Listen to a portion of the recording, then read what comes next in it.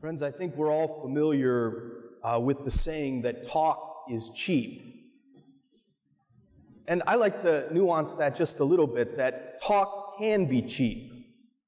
And all of our readings today, in emphasizing the priority of action over speech, the priority of deeds over words, they're not trying to belittle or demean words. We all know how important words can be, how important our speech can be, that there's an incredible power to words, and we need words to express ourselves and to build community and relationships and to show leadership and to evangelize. We need words.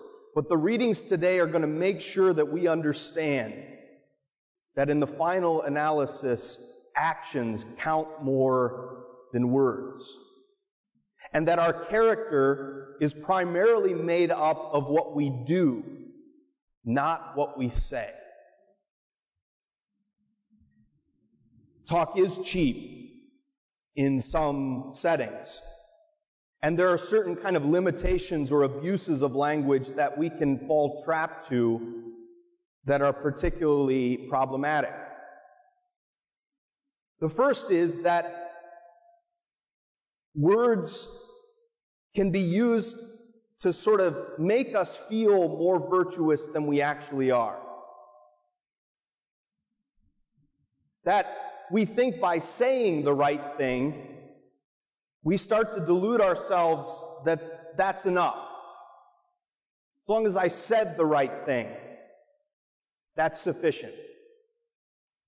And this is why I actually think this little parable today of the two sons, one who says, yes, I'm going to do this and doesn't follow through, and the other who says no, but who ends up accomplishing the task, comes within the context of Jesus critiquing the elders and the scribes.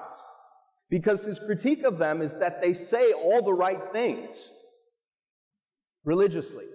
They know all the right formulas. They know all the right prayers. They know how to promise that they're going to do certain things for God. They know how to pretend that they are incredibly virtuous and holy. And so Jesus' insistence in the gospel, and then we get this in the first reading from Ezekiel too, that you are better off to come late to the game, to change the trajectory of your actions, than you are to live in the self-delusion that you don't need to convert. He says public sinners are getting into heaven before you self-righteous fools, because at least they know that they've changed the trajectory of their actions. They've created a new course. They've changed their mind, changed their vision on the world. But you have been living under the self-righteous delusion that you have it all right and are in no need of changing your mind, in no need of conversion. I think this first limitation of words is even more magnified in the social media era. We actually use the terms virtue signaling, right? That you can signal your virtue by what you post. But in fact, most people that see your words will never be able to verify whether you back those up with the actions of your lives.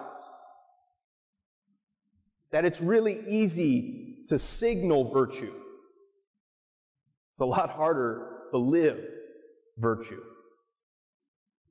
The second, I think, limitation of words or abuse of words is to become a yes person. Right? Do we know anybody like this? Or me myself, I had to really learn this as a priest. Right? You can't say yes to everything. See, part of the problem with the second son is out of maybe this zeal or this desire to impress his father, he says, yes, I'll do it.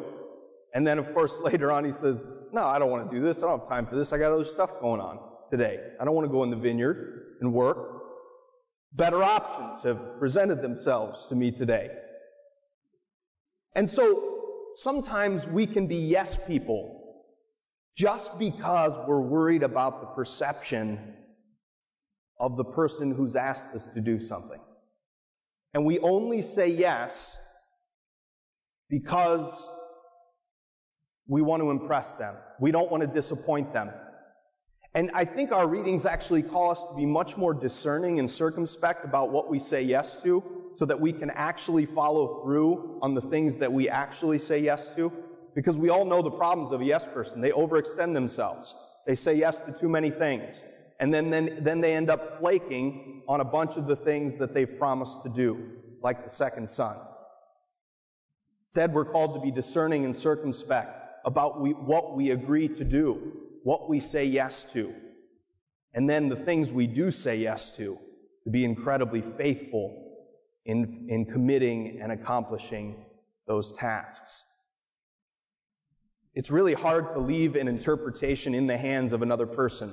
I remember I was meeting with my spiritual director once, and I was talking about how I'm overly concerned with how somebody perceives when I have to disappoint them or when I have to turn down a request that they've made. And he challenged me to, whenever I said no to a request, so somebody invites me to something and I can't do it, to not explain the context. Just to say I can't come. And you know how hard that was for me? Because that leaves the interpretation in the hands of the other person. So they could think, oh, he doesn't want to hang out with me. He doesn't support this. He doesn't want to go to this. And it was a way for me to be challenged to leave the interpretation up to somebody else. They might have bad will. They might totally twist what you've done, but you leave that up to them. I don't recommend that in all contexts, but it was a way for me for a time to sort of detach myself from all of the perceptions of what others might think if I couldn't say yes to a request. So the challenge, I think, is not to become yes people. What are the remedies for our speech exceeding our actions? Humility and integrity. Humility and integrity. The second reading is about St. Paul's great hymn about Jesus in Philippians is all about how Jesus was willing to be regarded as less than he actually was. He was a divine person, but he appeared in human appearance. So you could easily conclude he was merely human when in fact he was fully God as well. So he was willing to be regarded as less than he actually was. Though he was in the form of God, Paul says, Jesus did not deem equality with God something to be grabbed. Rather, he emptied himself, taking the form of a slave, being born in human likeness, so that he would be regarded as human in appearance. See, humility protects us from inflating our words. Humility protects us from exaggerating our speech past what we're capable of doing with our actions. Humility protects us from deluding ourselves and lying to make ourselves look better or to get ourselves out of trouble. Humility protects our speech from exceeding the possibility of our actions. And finally, the call, of course, is for integrity. We are called to use words. The great virtue of integrity means that my words match my actions. One of the great compliments I think Jesus gives in the Gospel is in John's Gospel when he first meets Nathanael. He sees him under the fig tree, and then he says, "This is a true child of Israel," and this is what he says, "There is no duplicity in him." In other words, he doesn't live a double life. He doesn't live two personas. In the image of our time, he doesn't wear a mask. What you see is what you get. What you hear is what you get. There is no duplicity. A man of integrity. It's kind of contrary to what maybe some of our parents told us, that do as I say, not as I do, right? We're tempted to say that sometimes when our actions and our words aren't in perfect sync with one another. So the call is for integrity. So friends, the readings today remind us that talk doesn't have to be cheap. It can be. It can be if we use it to flaunt our virtue when it's not being matched by the content of our lives. Right? It can be cheap if we're just a yes person, saying yes to impress others, but never fulfilling the promises that we make to people. It can be cheap. But with humility and with integrity, our words can in fact match the content of our character and the quality of our lives. And in that case, we're called to that kind of harmony of word and action. And that is precisely the harmony of Jesus Christ, who came to earth not just to preach the good news, but to give his life totally in service to us. So let's try and strive, by God's grace, to sync our words and actions in imitation of Jesus.